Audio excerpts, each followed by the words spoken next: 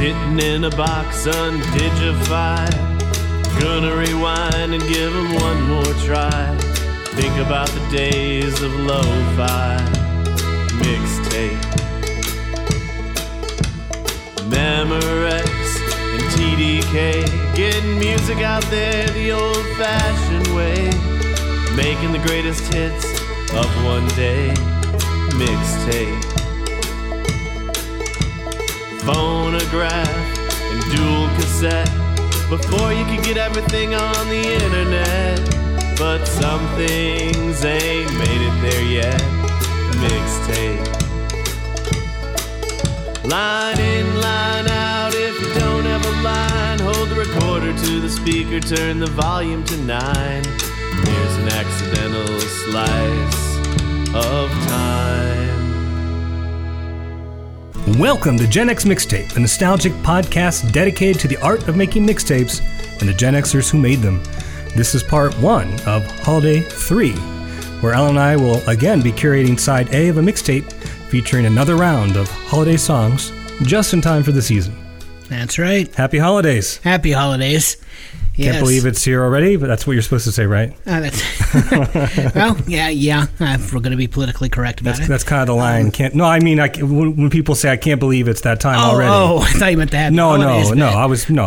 I genuinely want to wish everybody, any faith or no faith, happy holidays. But absolutely. No, I just meant that seems to be the thing that you're supposed to say. Just like when you come back from a vacation. Oh man, that was too short. Or, well, I tell you what, though, the older we get, the faster it goes. It does.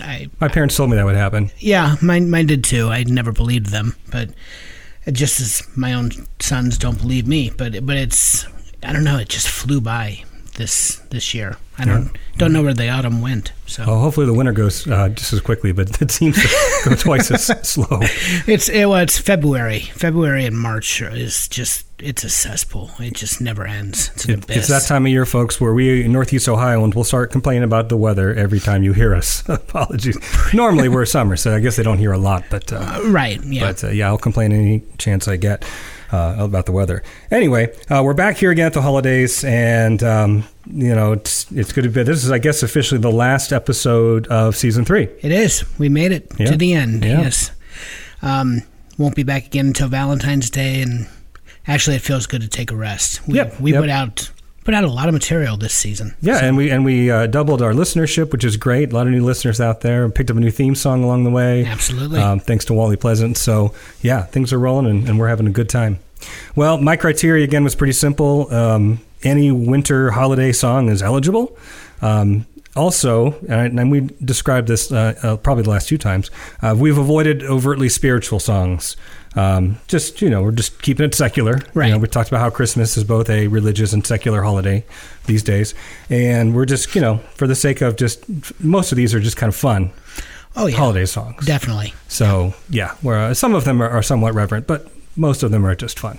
Yeah. I don't think... Did we go irreverent this time? No, I meant reverent. I mean, not spiritual. Not spiritual, but reverent. Okay. There's a difference. No, gotcha. No, I thought I misheard. I thought you said irreverent. No, I think we do have a couple of those. At least you picked a few. Yeah.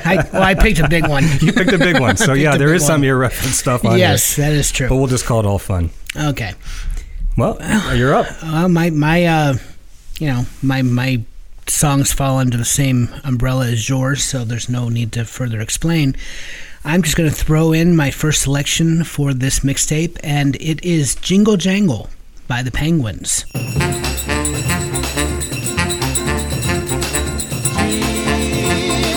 jangle, jingle jangle. Well, it's Christmas time once again.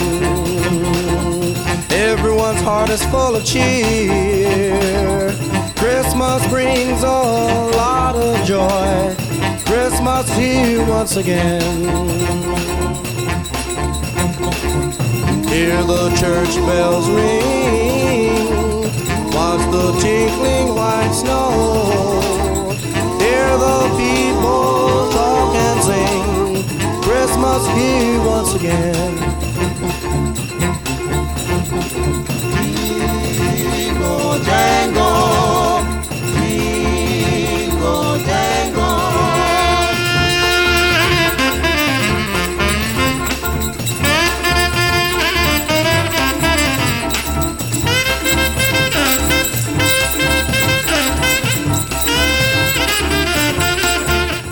Penguins, you may not know the name. Our listeners may not know who they are, but you certainly have heard them. On tiny Los Angeles-based label Dutone, the doo-wop group The Penguins, they held a recording session in September of 1954 to record the street corner doo-wop song Hey Senorita and a romantic ballad titled Earth Angel.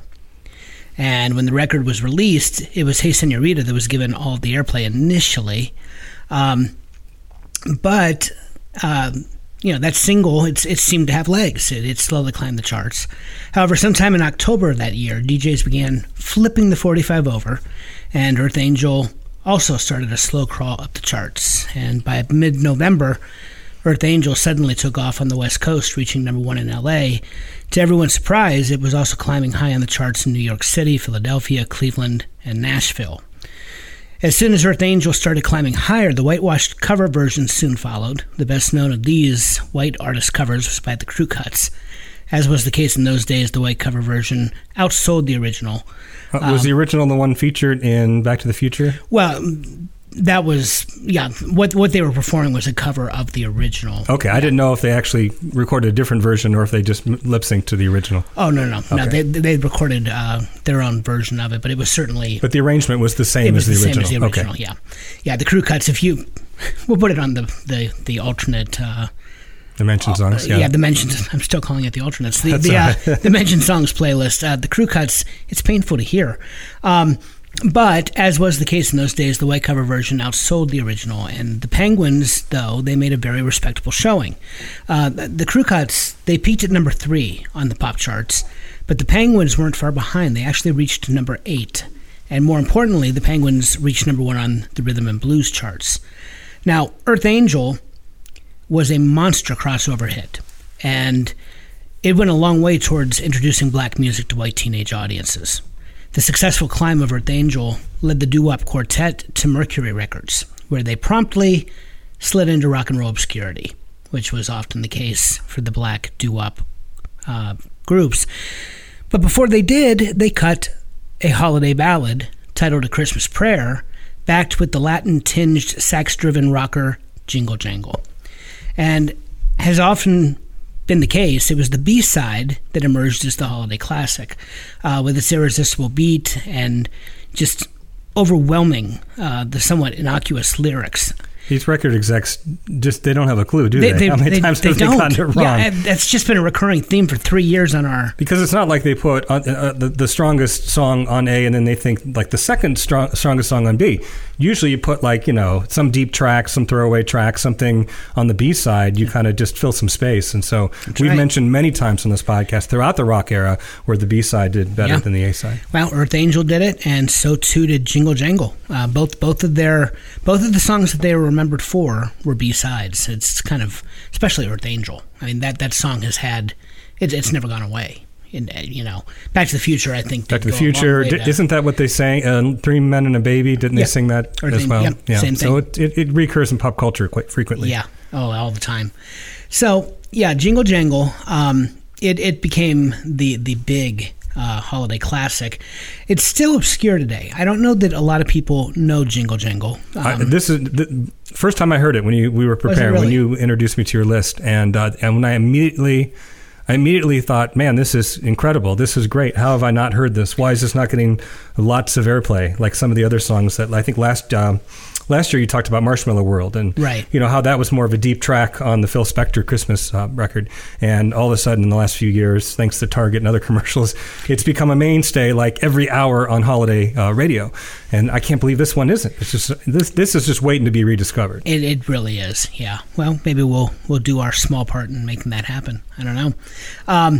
But yeah, every Christmas party needs some good dance music. And Jingle Jangle, with its Latin rhythms, for 1955, was it 55? Did I get that right? 55, yeah. For 1955, this was a grooving song to get on the dance floor too. So, if you are interested, Jingle Jangle is available on many holiday compilations actually, but you'll have to buy the best of the Penguins, the Mercury years, specifically if you want both sides of that 1955 holiday single. So, Yeah, just thought I'd start with some doo-wop. Yeah, and that would be a good one to start the mixtape once we decide to. I mean, I won't get ahead of ourselves, but that feels like a really good starting song. I could see that. Yeah. Absolutely. All right. Well, I guess, we don't predetermine the order. We share our lists, but we don't necessarily share the order. So it's not like I'm just copying off Alan here, but I have another early rock and roll song. So we're slightly out of the Gen X zone, but these are songs that Gen Xers know, that even millennials and Gen Z, I'm sure, have heard these songs. I would think so. At least mine. Yeah. Not yours. No. And I'm choosing Jingle Bell Rock by Bobby Helms, which came out a couple years after Alan's last pick, 1957.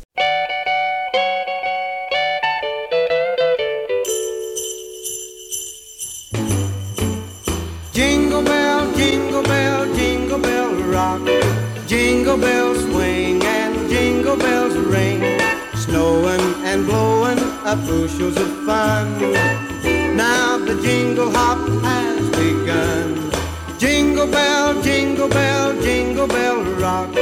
Jingle bells chime and jingle bell time. Dancing and prancing in Jingle Bell Square. In the frosty air, what a bright time. It's the right time to rock the night away. Jingle bell time is a swell time to go gliding in the one-horse sleigh. Giddy up, jingle horse, pick up your feet. Jingle around the clock. Mix and a mingle in the jingling feet. That's the Jingle Bell Rock. It's one of those early rock and roll classics that continues to receive heavy airplay over the holidays. In fact, if you were to give a survey to a millennial or to a Gen Xer and ask them to name any song from the 50s that they could, most of them might say Jingle Bell Rock. It may be the most popular, like these days, for younger people, the most I don't know, you have Hound Dog from Elvis. Yeah.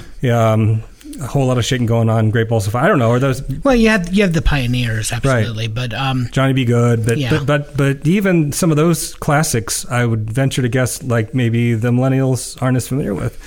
And this may be one of the other recognizable early rock songs. Yeah, this or Rocking Around the Christmas Tree. Yes, Brenda Lee. Right. That would be the other. You make a good point. Because it gets airplay every year. It does. We've talked about that. It's the only time where you can play spiritual music and oldies and jazz on mainstream radio and get away with it. The song sold well in 1957, but it found higher chart success as time went on. Now, we talked about this either, I don't remember if it was Holiday 1 or 2, but Mariah Carey's All I Want for Christmas Is You didn't hit number 1 until like 2009 or something like that. Yeah, it was like 20 years later. And we discussed, why is that? And it's got to be because of streaming. Of course, they redo the charts are so...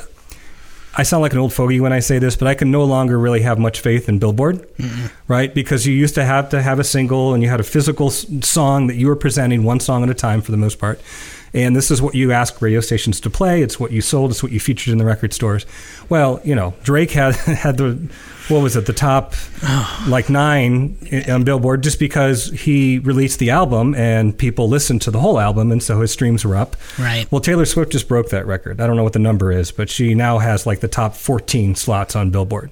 So it's a little bit different now the way they determine these things. So my guess is, when Mariah Carey came out with the CD, originally the CD single or the album, and it got some airplay, but not the kind of streaming numbers that you're going to get when people make their holiday, mixes and playlists. And that goes for airplay as well. When we were growing up, there wasn't 24-hour Christmas music, not only on several stations on your FM or AM dial, but satellite radio as well. So a lot of these songs now, all of a sudden, are getting their highest Billboard position because of the way that we count these things. So it's really strange. But the song reached Billboard, the top 10 on Billboard for the first time in 2019. Okay. Wow. It broke the record, unless it's been broken since, for the longest time from release to top 10. 60 years from its release to the top 10 on Billboard. The next year, so 2020, it went to number 3. So maybe eventually Bobby Helms will get to number 1 on Billboard. But like I said, it's got to be because of the way we count these things now.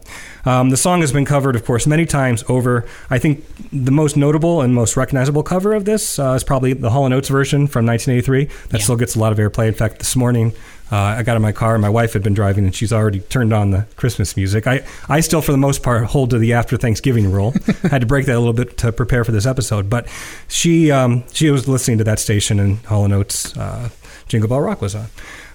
It's just a poppy 80s version of the song. It's still in the early rock and roll mode. It's not like they Hall & Oates-ized it or anything. Right, no. It's just a fun cover. Yeah, it's pretty much the same. Yeah. So. All right, that was my first choice. All right, well, it's no secret to those that have listened to us in the past that I am the Jewish co-host of Gen X Mixtape, so I had to get my tribe on here. And this year, this is a record. I actually brought 4 Hanukkah songs just because I couldn't decide. So, but all of them were songs that I've contemplated using really for the past 2 years, and they just never made the cut. So. Starting off for this mixtape, the first Hanukkah song, this is Christmastime for the Jews. This is one of the greatest Robert Smigel TV Funhouse SNL productions ever. It's ingenious. On Christmas Eve, the Gentiles gather round the Christmas tree. They stay at home and party with their Goyisha family. They disappear one day each year and pass the eggnog round. But it's all right, 'cause that's the night the Jews control the town. Well, it happens every year on Christmas Eve. All the happy Christian people take their leave. Yeah, the streets are deserted and that's big news. It's Christmas time for the Jews. Yeah, the holiday party's for about 60 years. Ain't nobody recreated Bethlehem. Yeah, the 3 wise men, that's a big old snooze. Christmas time for the Jews. They can finally see King Kong without waiting in line. They can meet in Chinatown and drink their sweetest wine. They can drink Barbra Streisand on the streets they cruise. Christmas time for the Jews. You have John Lovitz as Hanukkah Harry. You have Adam Sandler's Hanukkah song. And then you have the TV Funhouse Christmastime for the Jews claymation video. Those 3, they're among Saturday Night Live's best remembered contributions to Jewish holiday pop culture. And in truth, they were basically the only contribution to Jewish holiday pop culture over a 20-year span. For today's mixtape, I had to go with the latter. I had to give some love to Darlene Love because the fact that they got her. Darlene Love. See, those are the details that make anything great, right? Yeah. They could have gotten any singer to emulate the girl groups of the 60s to pull this off, but they actually went out and got Darlene Love. Yeah. That's incredible. It was not easy, though. When I was looking into this, there was a lot going on with this entire short comedy sketch, the song, the claymation video. To quote TV Funhouse creator and former Saturday Night Live writer Robert Smigel, "You grow up Jewish and you can't help it. It's a big part of your life being the person who is not celebrating Christmas." And he's not wrong. In fact, that's going to be a recurring theme with the Hanukkah songs that I present this year. That is why Smigel's Christmastime for the Jews means so much. Born on the December 17th, 2005 episode of SNL, and inspired by a love of claymation Christmas specials and Phil Spector's Wall of Sound, and the desire to merge both with Jewish and pop culture references that swing from clever to delightfully absurd, this late-night gem has become something Jews can excitedly call their own. And the song is spot on in its timeline of Christmas Day events, from imbibing Manischewitz wine in the early evening, eating Chinese for dinner, and then a night out at the movies. Now, King Kong, when you listen to this, if you don't remember the time that this was released, or if we have younger audience members listening today, King Kong was not randomly chosen, but rather Peter Jackson's King Kong was the #1 film in the nation. Oh, it's a great movie, by the way. It is, yeah. And it had just been released just 2 weeks before the comedy sketch premiered. So that's why it was the chosen title, with references ranging from Barbra Streisand to The Daily Show. And, the sketch even came complete with a Seinfeld nativity scene. Right. Madonna's in there somewhere. Yeah, she's in there. The song sounds incredibly like the songs on A Christmas Gift for You from Phil Spector in terms of production, which is pretty damn amazing, given that Phil Spector used 100 musicians layering instruments on top of each other to create that echo, that walled sound Now we have effect. computers. Yeah, it's much easier. Now we just hit a button. Yep. Well, Smigel, with musical director Stephen Gold, they pulled it off with just 4 musicians and a handful of samples, primarily featuring bells and strings. And then there is Darlene Love. And there's no approximating Darlene Love's sound. But while the fates demanded that they could lock the legendary singer in, here's the problem. Producers had to rely on word of mouth to actually find her. She was just MIA, and no one knew how to get in touch. Then they had to navigate scheduling issues to make it happen. I mean, it almost did not happen, but happen it did. And in the end, the result is, in Yiddish, we would say gewaltig, or amazing. So there you go, Christmas Time check for that the out on Jews. YouTube if you're not familiar with the sketch. Christmas Time for the Jews, SNL. In fact, do yourself a favor and get Peacock Network if you don't already have it, and just go back and watch a lot of those early SNLs. I mean, there are some anemic years in there, but there are more better years than poor years. So, awesome. Have you watched SNL? I have not watched SNL in probably at least 5, maybe even 10 years. We watch it every single Sunday morning up to this year, and then this year we were busy, and so I shouldn't say recorded because we haven't started streaming this year yet. So we probably over the holidays we'll watch them, but it's probably over 50% of the cast is new this year, and so that's why I just haven't been as excited. I wanted to hear the reviews, but I'll still watch it. Yeah, it's not that I don't know what drove me away. It's not that I thumbed my nose at it. I just, for whatever reason, I just stopped watching. And I mean, I think they've done a nice job getting younger actors and allowing some of the humor and the methods, like a lot more video. Oh, really? Yeah, I want to say it's like maybe 60-40 video and live sketch now. And because they know that when they make these little videos, the commercials, or in this, the case you just described, now in the internet age, that just goes out there on TikTok and YouTube and can go viral, and that just draws people into SNL. True. So I think they really like having those digital type offerings to advertise their product. Yeah, that makes sense. All right, so my next one, let's get out of the 50s and out of the early 60s and jump up to 1996.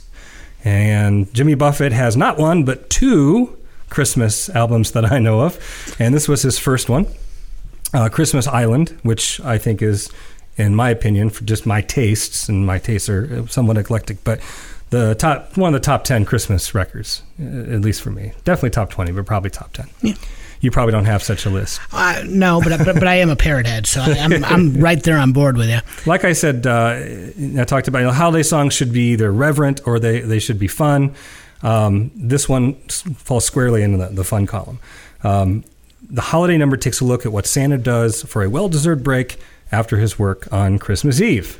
And of course, what would Jimmy Buffett have Santa do but go to the Caribbean with sunshine, palm trees, lots of rum, and just kind of recreate the direct opposite of his North Pole roots. Yes. And that's what he does. So it's Santa's Vacation.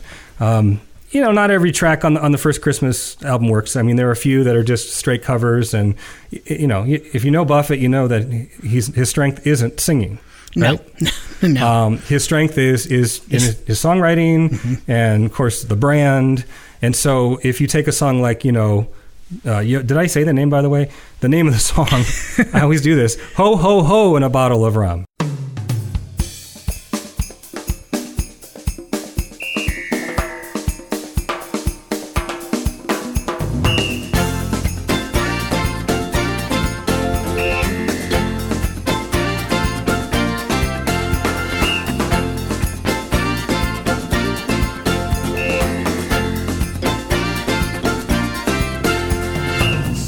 Stressed out as the holiday season draws near. He's been doing the same job now going on 2,000 years. He's got pains in his brain and chimney scars cover his buns. He hates to admit it, but Christmas is more work than fun. Aww. He needs a vacation from bad decorations and snow. Mr. Claus has escape plans, a secret that only he knows. Beaches and palm trees appear night and day in his dreams. A break from his wife, his half-frozen life, the elves and that damn reindeer team. Hey, ho, ho, ho, and a bottle of rum. Santa's run off to the Caribbean. He thinks about boat drinks and fun in the sun. Ho, ho, ho, and a bottle of rum.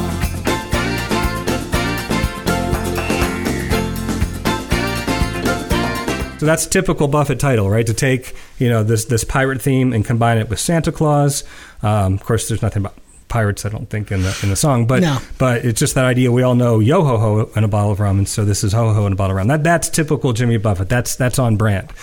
But when you and I can't think off the top of my head, but just pick a song like Jingle Bells, which I know that's not a good example because he sings that one in a Jamaican accent, somewhat problematic. But there are some songs in there. He just tries to do a straight ballad cover, like a crooner would, and it just doesn't work for him. Yeah. But a lot of fun stuff on here. Yeah, no, singing is not his strength. I give props to Buffett for the arrangements. Yeah.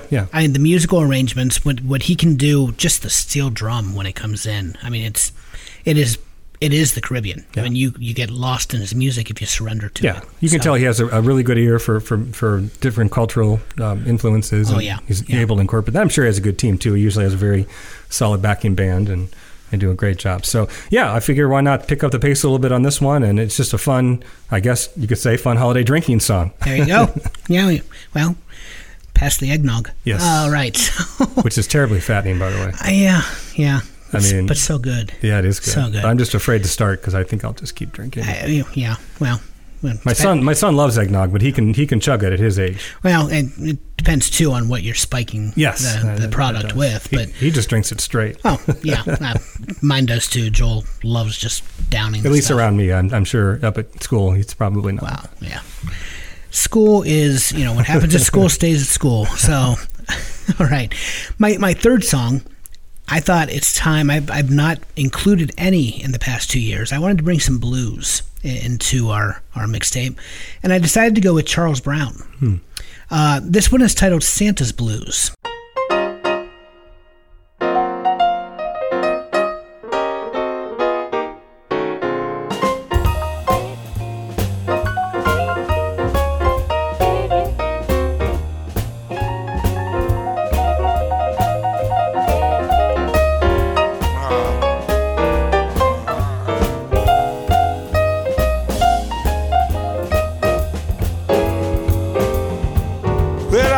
Tell old Santa what's on my mind.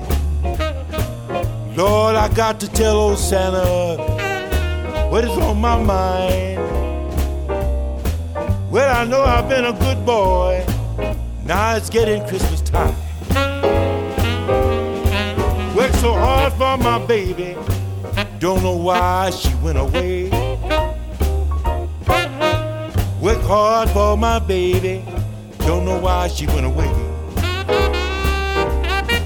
All I ask you, Santa, make me glad on Christmas Day.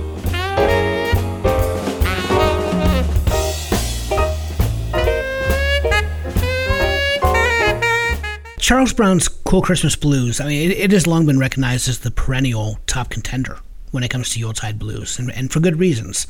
The legendary bluesman salutes the season in his own inimitable style, featuring smooth, low-key delivery and solid arrangements.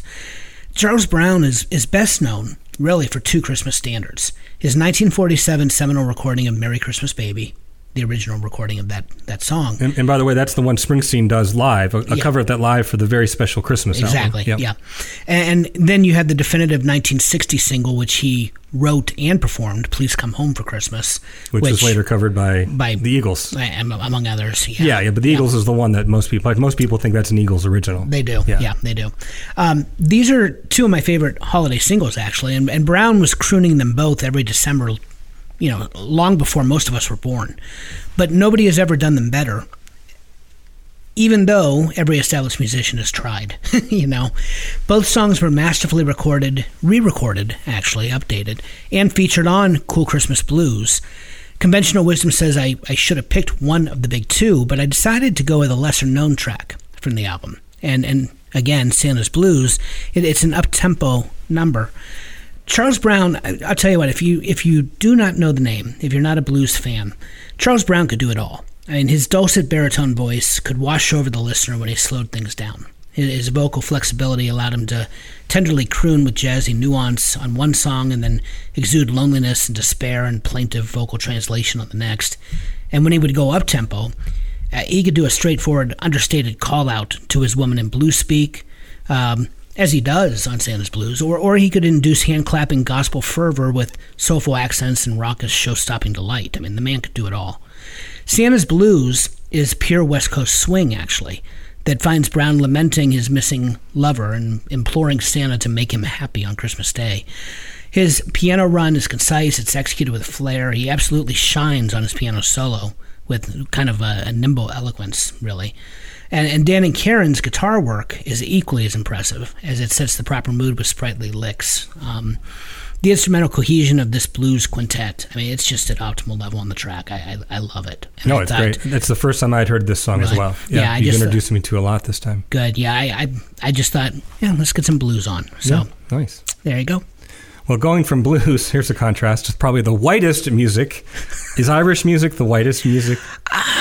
What would be the whitest music? Well, classical, I suppose. But yeah. Of course, we're just having fun with this, folks. Just having fun with this. So please don't write at us. We're not being political. I don't know that you get more pale than the Celtic. So, well, I went for my next one, "Christmas in Killarney" by Bing Crosby from his 1951 offering, "Merry Christmas."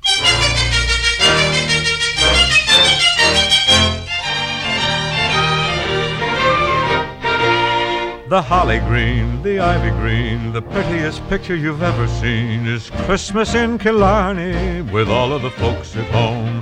It's nice to know to kiss your beau while cuddling under the mistletoe. And Santa Claus, you know, of course, is one of the boys from home. The door is always open, the neighbors pay a call, and Father John, before he's gone, will bless the house and all. How grand it feels to click your heels and join in the fun of the jigs and reels. I'm handing you no blarney, the likes you've never known is Christmas in Killarney with all of the folks at home.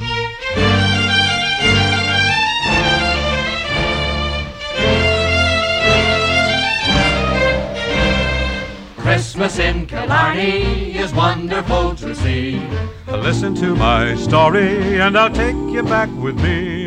The holly green, the ivy green, the prettiest picture you've ever seen. It's Christmas in Killarney with all of the folks at home. This is kind of a forgotten holiday classic. I had a copy of Bing Crosby compilation Christmas. That was actually on cassette back in the 80s.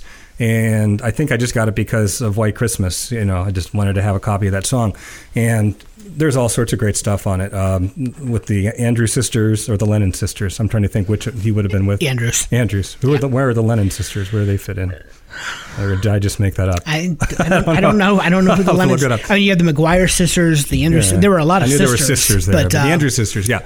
And then a song on there that later became famous because of National Lampoon's Christmas Vacation is Mele Kamiki Naka or whatever. Yeah, right. That was on there as well, so I'd already been familiar with that song. And so this is another one that I liked as a kid. It was recorded by Dennis Day and Percy Faith in 1950, so Bing isn't the original. But like we already mentioned, with Earth Angel, I mean, this was the time when people didn't wait very long to do covers. You might have 2 or 3 covers of the same song come out within a year or so. And so, Bing Crosby took a stab at it. Who else did? Bobby Vinton, Anne Murray, Neil Diamond would be several among others that would cover it in later years. I haven't heard any of those versions. Neil Diamond did Christmas in Killarney? Yeah. We're going to have to put that on the mention song. Why do I not want to hear that? The Irish-American song would later be featured in the 1981 Rankin Bass holiday special, The Leprechaun's Christmas Gold. I watched a lot of Rankin Bass. I don't recall that one. I've never heard of that title. That must have aired one year, and they didn't repeat it. It's new to me. I've never heard of it. The Leprechaun's Christmas Gold. So, at least you don't remember it either. It's not just well, me. But you're mixing two different holiday images there. Well, but so did Disney with Nightmare Before Christmas. Well, yeah, but that was a deliberate. Right. That had a storyline, I suppose. So. Okay. Well, think about it. I mean, they did Rudolph, and then Rudolph's Shiny New Year, and then what's the one with the Heatmeister? Is that Santa Claus is Coming to Town? Yeah.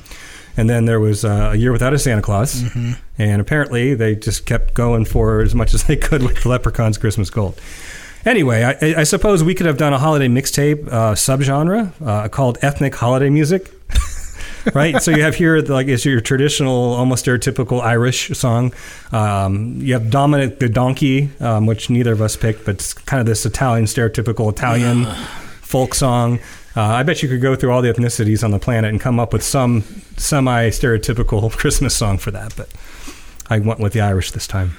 Nothing wrong with that. Yep, and Bing. I mean, again, what says Gen X more than Bing Crosby? Hey, it's Christmas, all right? All the rules go out the window. They do, yes. Nothing wrong with swinging on a star, Dave. Nothing wrong. All right. So here's the big one. All right. You want irreverent, I'm giving it to you this year. Okay. You have a giant Santa skull, hairy Cher in leather pants with a devil's tail, and a three-way solo. I mean, it must be a Spinal Tap Christmas. I am so glad you picked this, and I am so disappointed that in 3 years, I never thought to put this on. Really? Yes. I looked at it every year, and I just pulled back. I used to be scared of the song as a kid when I heard it. Well, understandably. What's funny about this joyous holiday number, though, is that fictional band Spinal Tap was not too far off from the hair bands they parodied. I mean, hair bands... in some cases, they were better musically. Yeah, exactly. I mean, those hair bands hoped to be taken seriously, and here's Spinal Tap besting them as they're making fun of them. So let's name the single, shall we? The song is titled Christmas with the Devil.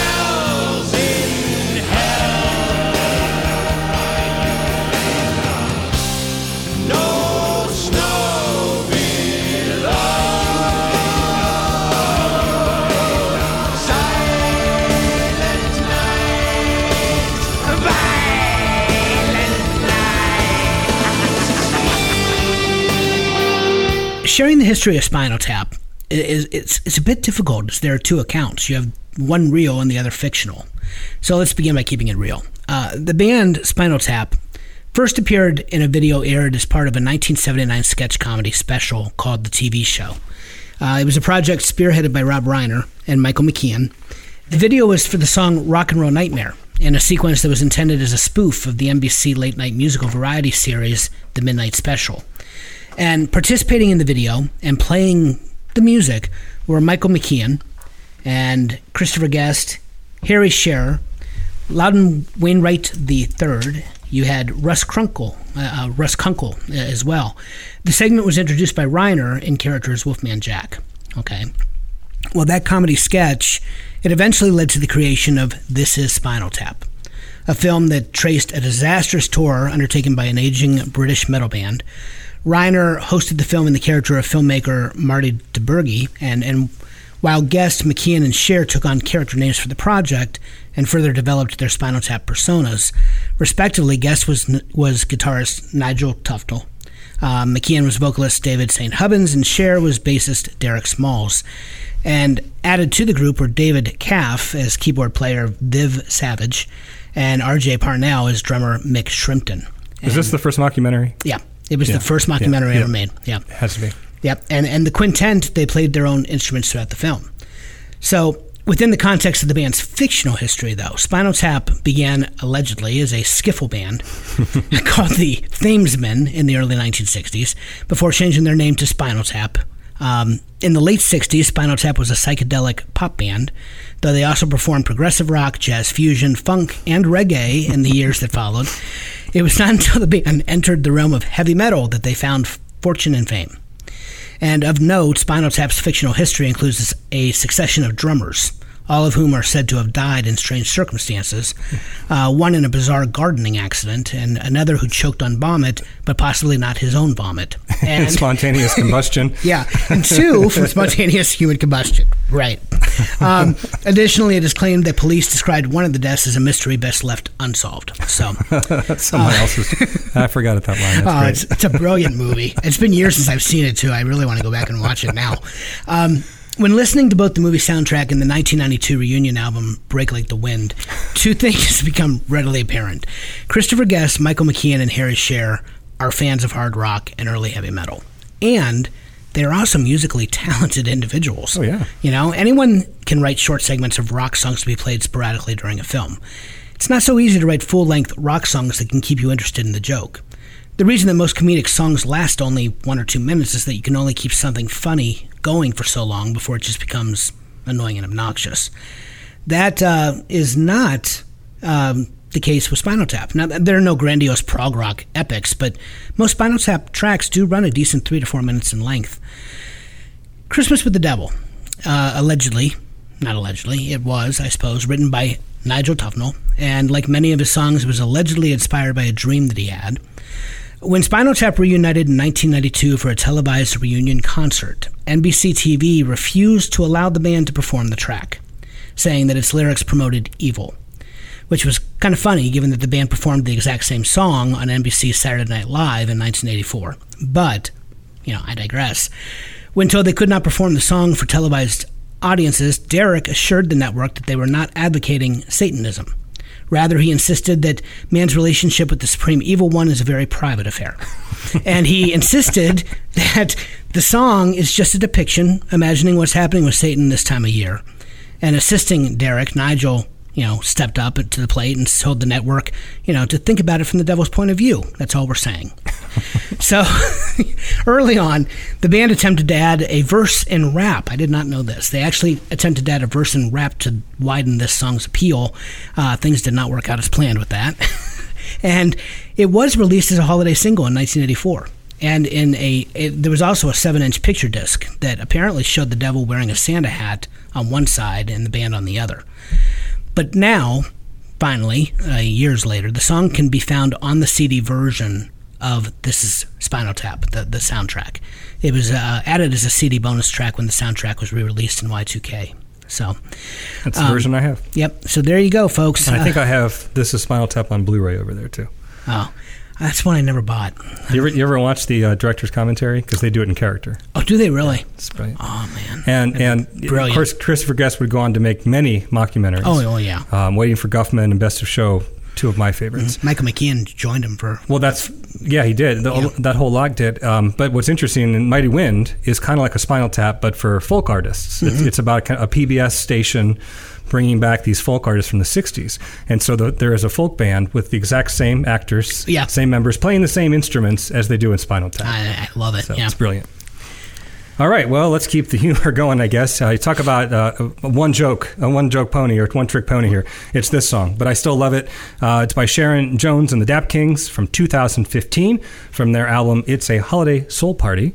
We've talked about Sharon Jones. I'm pretty sure we featured a Christmas song. Oh, I did. Or Hanukkah song. Eight Crazy Nights. Yes, the Hanukkah song.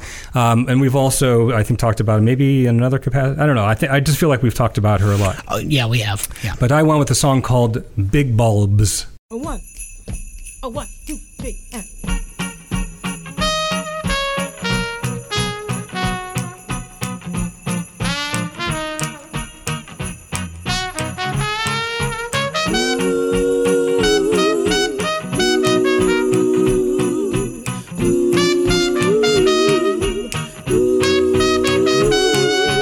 Baby, you got them big balls. Baby, you got them big balls. Baby, you got them big balls flashing in your window tonight. Baby, you got them big balls. Baby, you got them big balls. Baby, you got them big balls flashing in your window tonight. I can hear the music loud and clear while I'm walking down the street. See the flashing lights of Christmas clear, blinking to the beat. Where that party at? Right here, 'cause we wanna get down tonight. Oh yeah, baby, you got them big balls. Baby, you got them big balls. Baby, you got them big balls flashing in your window tonight. They have a lot of fun with it. I think that's what makes it work, right? It makes it work. And of course, lyrics on face value, they're simply talking about somebody who hangs Christmas lights in the window, and somebody outside likes to see those Christmas lights in that person's window. Because, baby, you got those big bulbs. The Modern Soul Band came out of Brooklyn, New York. Boy, they sound like they're straight out of the 60s. If it wasn't for the clean production value, I would just think it was a soul group that somehow I missed. But they started recording in 2002. 7 studio albums. In fact, Sharon Jones was 40 at the time. It's very unusual to break into the music industry for the first time at that age, which means we're SOL. Right. But unfortunately, she passed away from pancreatic cancer in 2016. So we at least have these 7 studio albums to remember her by, because she was a talent. Oh, I was a huge fan. 100 Days, 100 Nights. That's my favorite of the albums, and it is unbelievable. Yeah. So while we are still a family-friendly podcast, occasionally I pick songs that might be on the edge. So before you decide to play our Spotify playlist of this mixtape when it comes out for your family, when great grandma's there, just know there are going to be a couple of songs on there that might be close to the edge, depending on where you stand on these things. Wow, we've outdone ourselves. You just gave a disclaimer for a Christmas playlist. I did. I love it. Well, because not only big bulbs, which is pretty benign, but is it your next one coming up maybe from Mr. Matt Stone and Trey Parker? Oh, that's further down. So that one definitely. That's next week. Oh, that's next week. That's next week, yeah. All right, good. But yeah, that one. It is what it is. It is what it is. So, all right. Well, no, my next one actually is by the purple one. It is by Prince, and the name of the song is Another Lonely Christmas.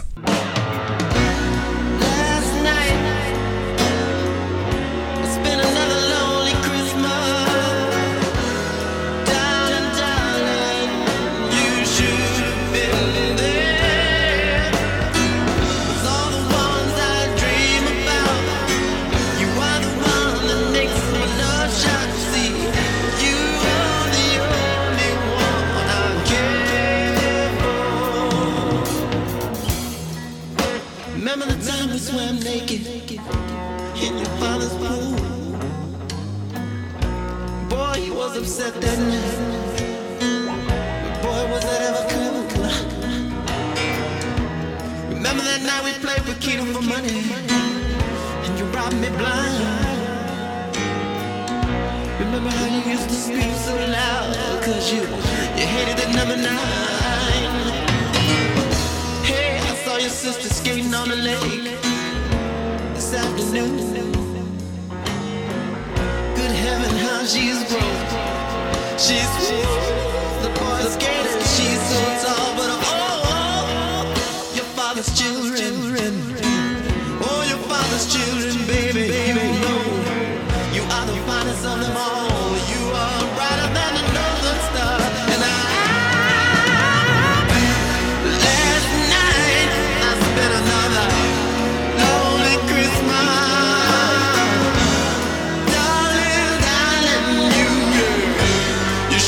You should see for the ones I dream about. You are the one that makes my love shine.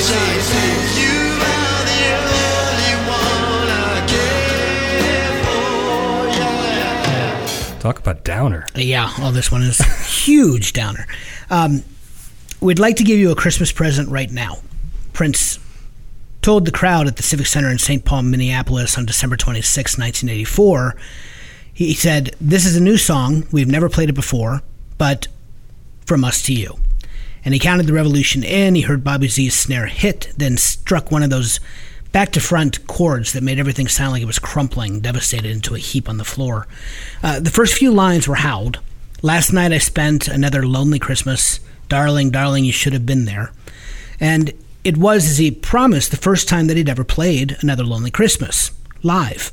It was also the last time. Another Lonely Christmas is emotionally brutal. And that opening chorus gives way to gauzier verses. Prince reminiscing about and to a lover who's nowhere to be seen. He says, "Remember the time we swam naked in your father's pool? Boy, he was upset that night, but boy, was that ever cool." That's a Prince line if I ever heard it. It absolutely is. Hints of disaster start to creep in, line by line. She hated, past tense, the number 9. Her sister was out on the ice earlier, alone. He sings about good heaven and the northern star.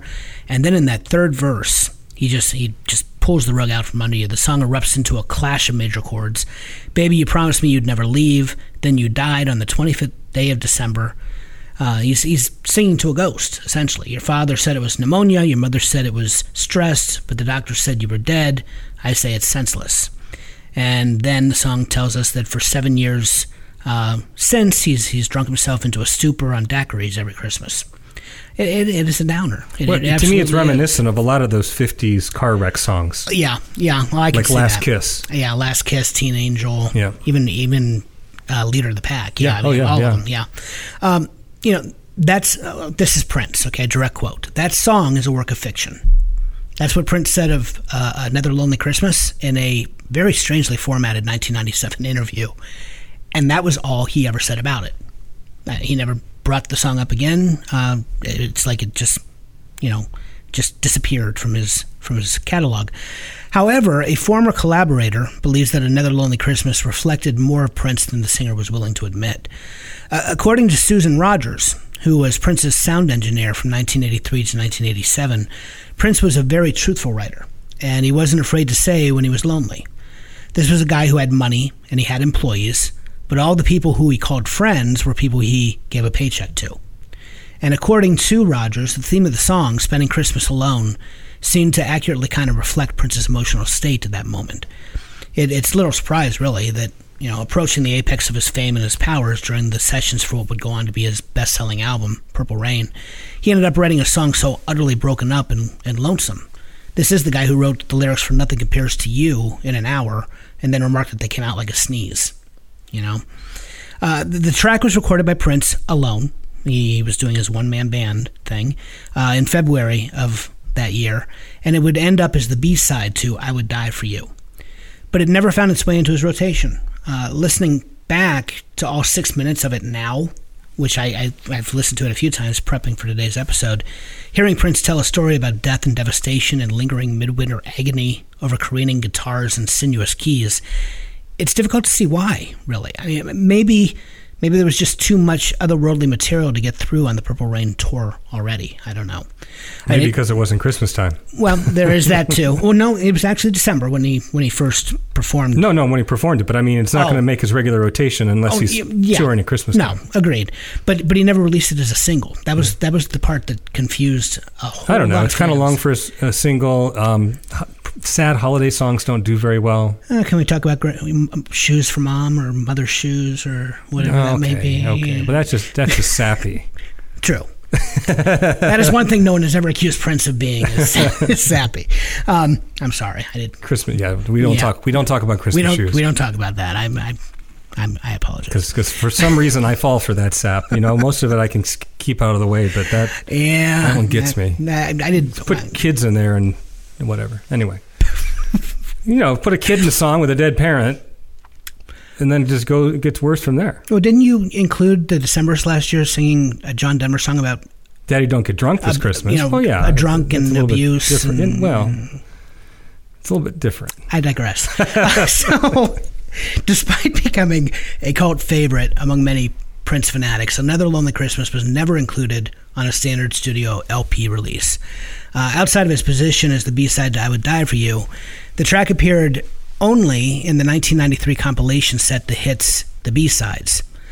And then again, finally, in 1997, it did make its way onto the remastered and expanded edition of Purple Rain. But it is a downer, without question. You are absolutely right. But, man, what he does, though, musically on that number, I mean, it's painful to listen to. Just the instrumentation is painful to listen to. It's, I don't know. It's going to be interesting to sequence. It is, yeah. Well, it is. All right. My next one. Another one that I feel like this might have been an alternate when we did alternates for one season, 1 or 2. I don't know. I just felt like I picked it at one point. This is a cover of Christmas Baby Please Come Home by U2. It's Christmas. Baby, please come home.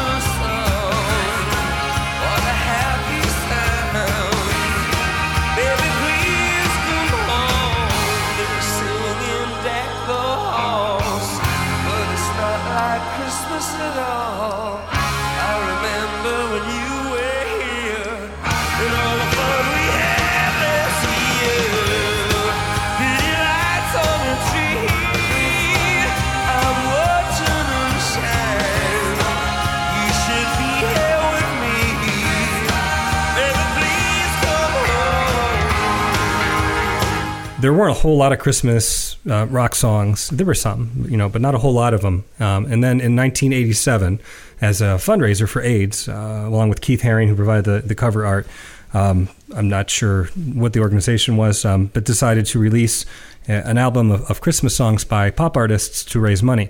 And it was very, very successful. And I think it's what really kind of the impetus for now radio stations playing Christmas rock songs, because it was very successful. And the next thing you know, there was a very special Christmas 2, I think the next year, maybe 2 years after that. And there was a part 3, and then there have been many since then. But of course, a lot of artists started recording Christmas albums, which of course was a big thing in the crooner era, right? But I can't remember prior to this a lot of artists releasing a Christmas album.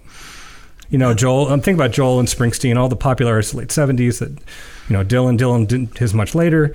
It wasn't a thing. Now, Billy Joel has never, he had She's Right on Time, which you could argue is a Christmas song, I suppose. But a Christmas album even. Yeah. You didn't see Christmas albums. No, it was non-existent. And after this, all of a sudden you started seeing artists just recording Christmas. Constantly. Jimmy Buffett, Harry Connick Jr., Mariah Carey. It just kind of became a thing. Yeah. Maybe I'm off on that, but I just feel like that's the way it happened.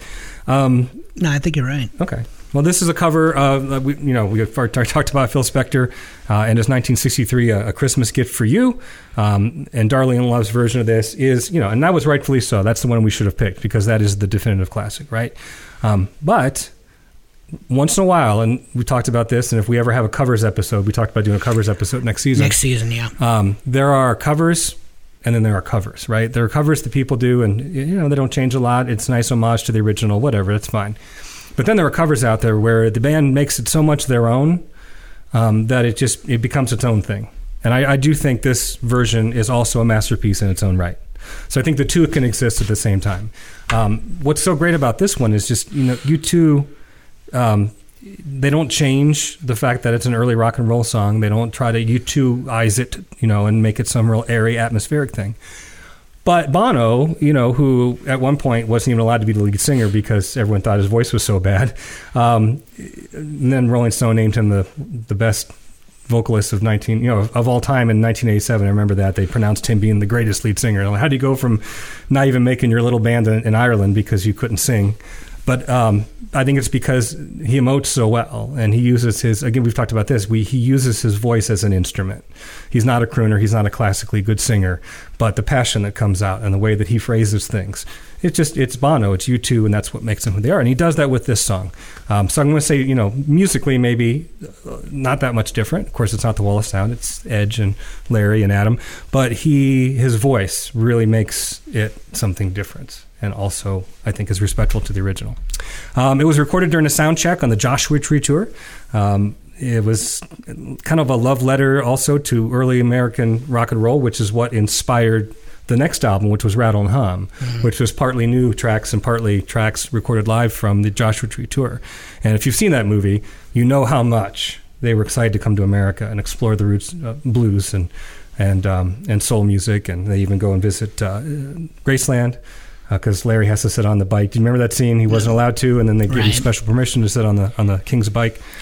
But I just love the fact that and this is the only time I can think of, they did do a version of Unchained Melody, but I even though they were very inspired by early rock and roll, they haven't done a lot of early rock and roll covers. And so I think it's cool for that reason as well. Did I ever tell you about, because last summer I did the Blues Highway. Yeah. And we started in Memphis, did Beale Street and the like.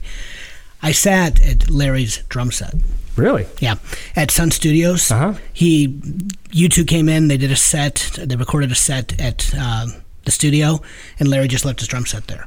Wow. And when you go, you're allowed to sit and play on anything there. I mean, Jerry Lee Lewis's piano with the burnt hole that he made with a cigarette on the key. Wow. You can sit there and play with it. You can hold the microphone Elvis held. That's awesome. It was one of the coolest things I've ever done. But yeah, I have a picture of me sitting at Larry's drum set at Sun Studios. So. And of course, Larry is the whole reason U2 exists, because in school when he was 14 years old, he put up basically a one ad to form a band, and 3 people answered the call, and it's the same 4 that have been in the band since the very beginning, which is something you cannot say for most bands. No. I mean, obviously the Beatles, they broke up, but even the Stones have changed members in the lineup. And the Beatles changed members in the lineup. Well, before they became big. But but the fact that that's a good point. Yeah, from their inception, you're right. From their inception, U2 did not change, and the Beatles did. So that's something to be said. I guess there was one show of every single show they've ever played where there was a time when Adam Clayton, their bassist, had a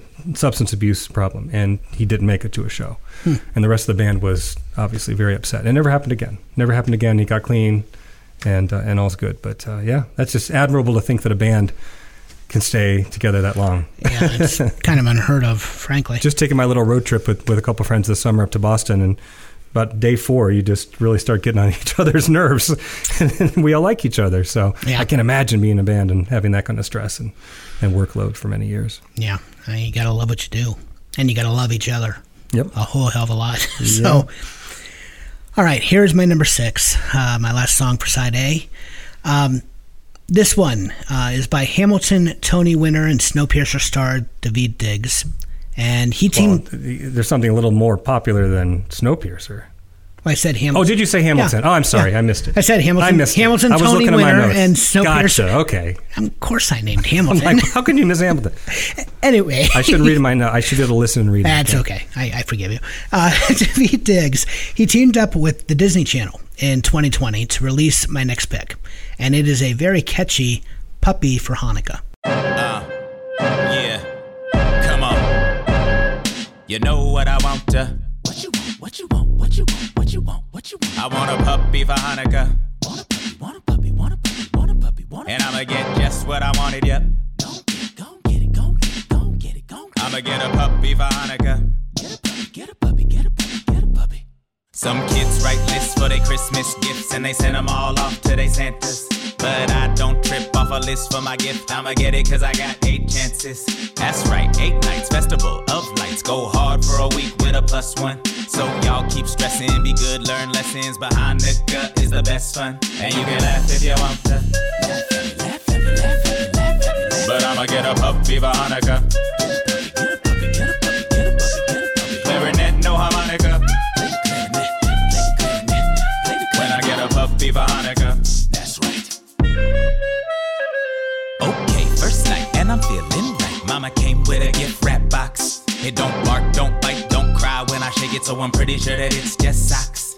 But you never know, miracles happen. I tap in and start to rip the paper.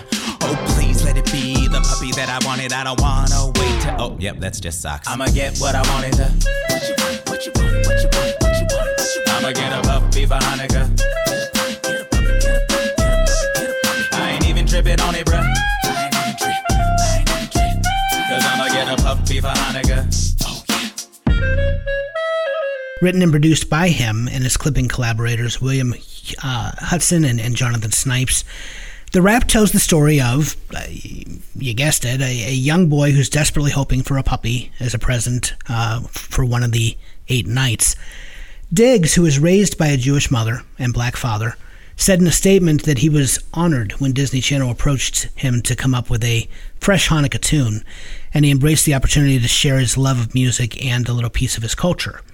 In 2015, Diggs told Broadway.com that the cultures never seemed separate for him.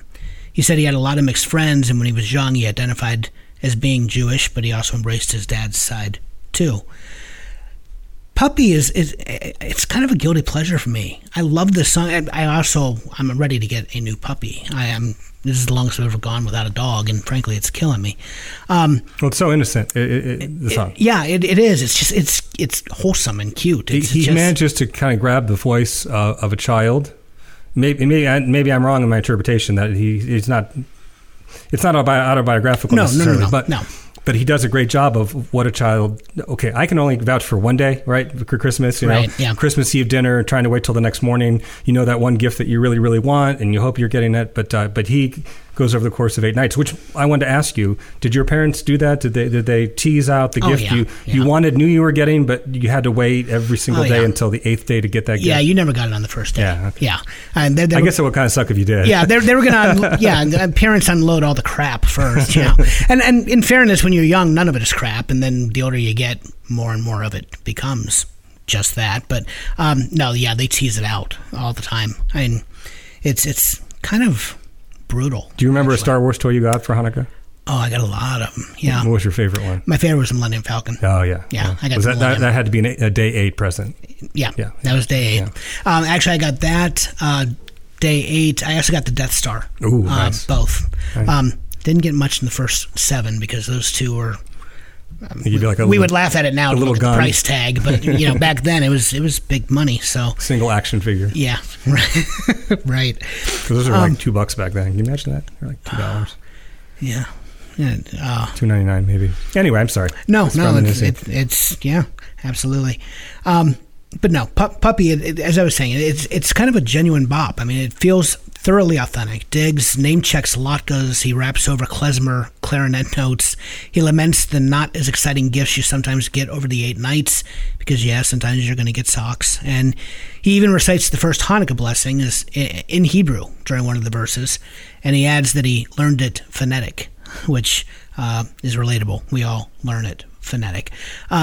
It's very much for kids. This is a song for kids, but it's also the most fun that you'll have singing about Hanukkah without doing a Sandler impression and name-checking Jewish celebrities. So, I don't know. I came across this one. Spotify threw it at me. Yeah. Again, I love their algorithm, and man, I was hooked. I love this song. David Diggs, who portrayed Lafayette in the first half of Hamilton and Jefferson in the second half, to me, may be the most charismatic individual I've ever seen on screen.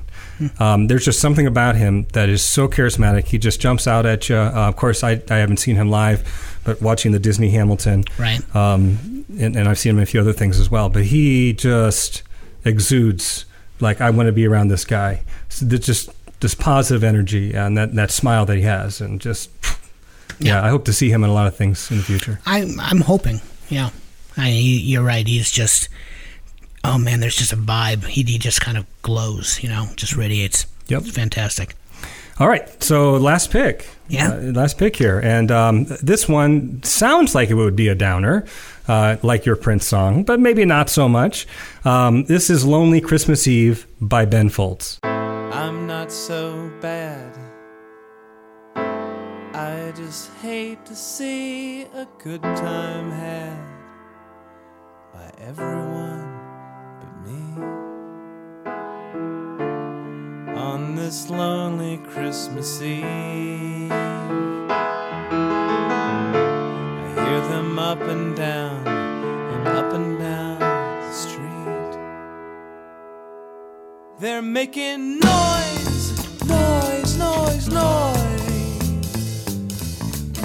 How I hate their happy noise. There's only one thing I hate more, come to think of it, and that's the people who keep making it. Feast, feast, feast, feast. They'll have more than anyone could ever eat. Me, I'm stuck here with my cream of wheat. There's no one here to feast with me on this lonely Christmas Eve. A lot of people may not know this song. Maybe even some Ben Folds fans may not know this song because it wasn't released on any Ben Folds record. Right. He doesn't have, well, in fact, Ben Folds is Jewish, at least half Jewish. He actually contributed this song to Dr. Seuss's How the Grinch Stole Christmas. That was the Jim Carrey vehicle back in 2000, which, you know, mixed reviews on that. At best, yeah. Mixed reviews. Better than the Cat in the Hat. I'll give it that much. See, I like the Cat in the Hat better. You're going to go Mike Myers? I don't know. Jim Carrey? Mike Myers one-liners, and that got me. I thought, yeah, but it was so mean-spirited. It was. I still liked it. and Jim Carrey's performance of the Grinch was fine. It was the storyline around it. Right. The production was beautiful and everything, but it just was too, I don't know, it didn't quite work. Got close. I was actually disappointed. I thought Ron Howard would actually put out something a little bit better than he did. He tried. I'm not saying he didn't phone it in, but yeah. Yeah. Although there's great inside jokes. You mentioned Spinal Tap. Do you remember when Jim Carrey as the Grinch, he's kind of going back and forth talking to himself, and he's thinking about making, I don't know if he's, at one point he's playing Ron Howard, he's playing Rob Reiner. Yeah. From Spinal Tap, because he's got that same Navy hat or Marines hat that Rob Reiner wears. So anyway, little things like that. You know, any ode to Spinal Tap that someone throws in there. I guess the kids call them Easter eggs these days, right? They do. Anyway, this song is a little jazzy little tune, no surprise. Ben Folds, especially Ben Folds 5, had a lot of jazz influence. In fact, Ben Folds 5 only had 3 members, and one of those members did not play guitar. It was drums, Ben Folds on piano, and Robert Sledge on bass. Yep. Now, a lot of the times the bass, depending on what effects they used and how he played it, sounded very guitar-like. But yeah, there was no guitar. And so this jazzy little tune is written from the Grinch's point of view. The song is about as Ben Folds as you can get, especially during the Middle Eight. You know, there are some artists that just, Decemberists are like this when Colin Malloy writes. There must be some chord combinations, some minor chord combinations in there that just they're comfortable with, because you can hear a song and just say, oh yeah, that's, even the December song that they wrote for Hamilton that didn't actually make, Ben Franklin didn't make the musical, but you can tell that's Colin Malloy. Same with Ben Folds. He just has a signature style. It's not overly repetitive. It's not like he's just plagiarizing himself, but it's just a little signature feel, right? And you totally get that in the Middle Eight. In fact, I had to look into this. I almost thought it was a Ben Folds 5 recording, because there's this really kind of fuzzy bass at the end of the song in the second half that it sounds like Robert Sledge playing. It's not, but it sounds more Ben Folds 5 than Ben Folds. Absolutely. Lyrically, the song is pretty straightforward, right? Nothing Shakespeare here. But it may be the only song that mentions cream of wheat, which is what the Grinch, he imagines the Grinch eating while everybody else is festive. So yeah, it's pretty simple. It's just, you know, from the Grinch's perspective of how he's having another lonely Christmas Eve. Yeah. Cream of wheat. My mom, that's what she made for breakfast for me every morning. My wife likes cream of wheat, and my wife likes she likes she'll eat grits. I mean, she likes anything wet, I guess, for breakfast. I find it all disgusting myself. I want eggs and bacon is what I want. Well, it wasn't eggs and bacon in my house. No. It was we alternated cream of wheat and oatmeal from the packets. Yeah. Now, actually, I don't mind instant oatmeal necessarily, but it has to be the flavored stuff. Yeah. Well, no, this is flavored. But the cream of wheat, I will say, my mom put a ton of cinnamon and a big pat of butter on it. And so if you just kind of stirred it up, it wasn't as bad as it sounds. Like, I don't remember hating it. Yeah. Well, instant oatmeal, I can do like the apple and cinnamon. I'll put some peanut butter in there when I mix it, and it's tolerable. But I'm not even a cereal guy. I used to be a cereal guy. I mean, Saturday morning cartoons. I would sit there with the whole box, and it'd be gone by 9 a.m. But I like my full breakfast now. Well, I soon graduated to dry cereals, but I wasn't allowed to have anything with coloring in them. Those were the days where... What the hell did that leave you? Well, like Honey Nut Cheerios was probably my favorite. Okay, yeah. Frosted Flakes, things like... I just couldn't have Lucky Charms or Fruit Loops, anything chocolatey like Fruity Pebbles or Cookie Crisp. Yeah. Which, I feel so sad for your child. To be fair, Cookie Crisp... Cookie Crisp is not good. It's never been good. Yeah, and what point does a cereal become a candy? As an adult, I say now, looking back. Well, yeah. Like my favorite cereal, I'm still a cereal-aholic, and Cinnamon Toast Crunch. Cinnamon Toast Crunch, is just my jam. Yeah, Cinnamon Toast Crunch. A very close second would be Apple Jacks for me. But, of course, there's so much sugar in that. Oh, yeah. I try to avoid it as much as I can. Yeah, like I said, eggs and bacon. So anyway, back to Ben Folds. So Ben Folds, he had another song I could have picked, but it would have been really irreverent, and I didn't want to go there too much about Santa, getting stuck in the chimney. His take on that, but this isn't a masterpiece song. It's just a fun little song about the Grinch. Yep. All right. We've never included in 3 years though is You're a Mean One, Mr. Grinch. Might have to do that next year. I thought we did. No, never included it. No, Ravencroft was featured in our Disney episode with the Headless Horseman. That was the Halloween episode. The Headless Horseman. Yeah. But we've never included Ravenscroft's version of You're a Mean One, Mr. Grinch. I feel like, I don't know, like we're going to hell for having never included You're a Mean One, Mr. Grinch. I don't know. So next year, we'll see. Do you think like Gen Xers... Okay, so kids will never understand how we only got to watch these once a year. Unless if you had a VCR, and some people have VCRs before there's, around 1980 to 83 or whatever. But for the most part, like, you had one shot at it, and that was it. Mm-hmm. And so, raising my kids, when I would get excited because Rudolph would be on, Channel 8, mm-hmm. and the kids, is no big deal because they can watch it anytime they want. Yeah. And so it was never really special to them. Well, all the Peanuts stuff, though, is, moved on. They still show free airings of the Peanuts. We have it on DVD specials. now, so right, the physical media. Right. But, it's... And if you miss it, you missed it. Like, I remember, what was it? Might have been Rudolph one year. I mean, all the Jewish kids, we watched the Christmas specials too. And we even watched the Peanuts Christmas episode and, had no idea that Linus was doing his best to convert us. We didn't know. but I remember one year when I was very young, we were out shopping, holiday shopping, and we came back and I had missed my chance to watch Rudolph because it had, been over and done while we were at the mall. I was devastated. Yeah, it was, you got one chance. So. Which are the big three? And to me, the big three is Rudolph, Grinch, and Peanuts is the best. For me, it's the Grinch. Really? I love the Grinch. I gotta go with Rudolph. Yeah, I love the clay animation. I love the stop animation, but I am the Bumble. Yeah, I was attracted to anything that had a monster in it. Oh yeah. So the fact that it was a Christmas special, but it was also scary. Mm-hmm. Yeah, that just did it for me. The Grinch was never scary as much to me, but the Bumble was, man. I just loved the story of the Grinch. I mean, he was just so nasty. It was Dickens for the young set. So and like I'm sure we've talked about before, Christmas and holiday specials are time for redemption arcs, which is why Scrooge and Grinch and even Rudolph, to an extent, if you consider the Bumble, is a time for redemption. It's just a thing. Of course, everybody forgets that. Yeah, we remembered that they were. We don't remember the reformed person. No. We do remember the grumpy, always awful person. Yep, absolutely. All right. Well, anything else you want to add for this week?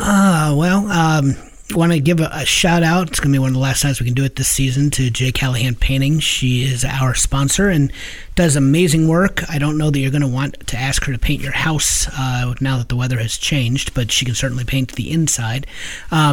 Give her a look. She can be found on Facebook, and she does an incredible job. What about her Patreon? We should probably... Yeah, I mean, it's out there. We haven't done anything to promote it. So that's going to be next season. I think we'll try and figure that out. We also have a TikTok that I've done nothing with. Yeah. I'm not a very good promoter. That's just not my thing. Yeah.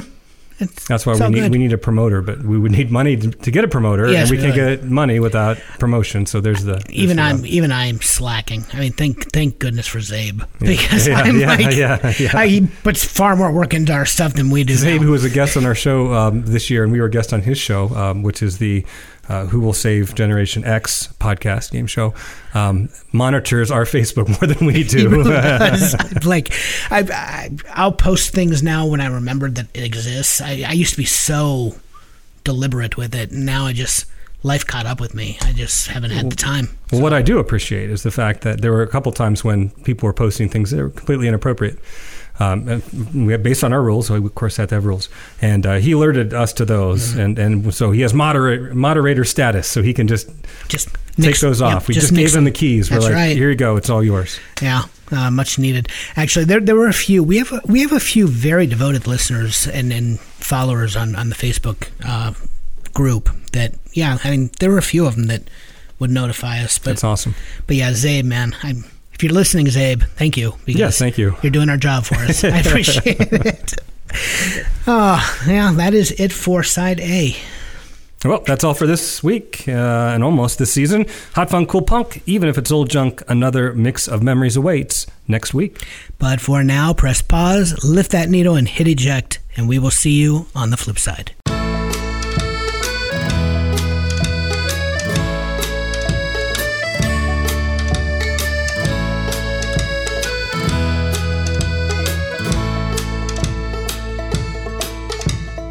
Sitting in a box undigified, gonna rewind and give them one more try.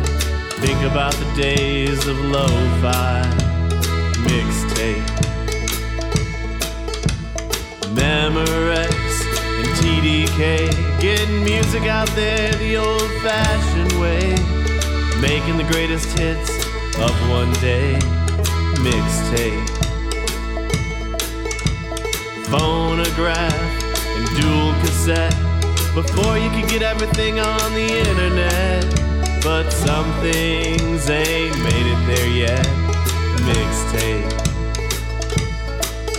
line in, line out. If you don't have a line, hold the recorder to the speaker, turn the volume to 9. Here's an accidental slice of time.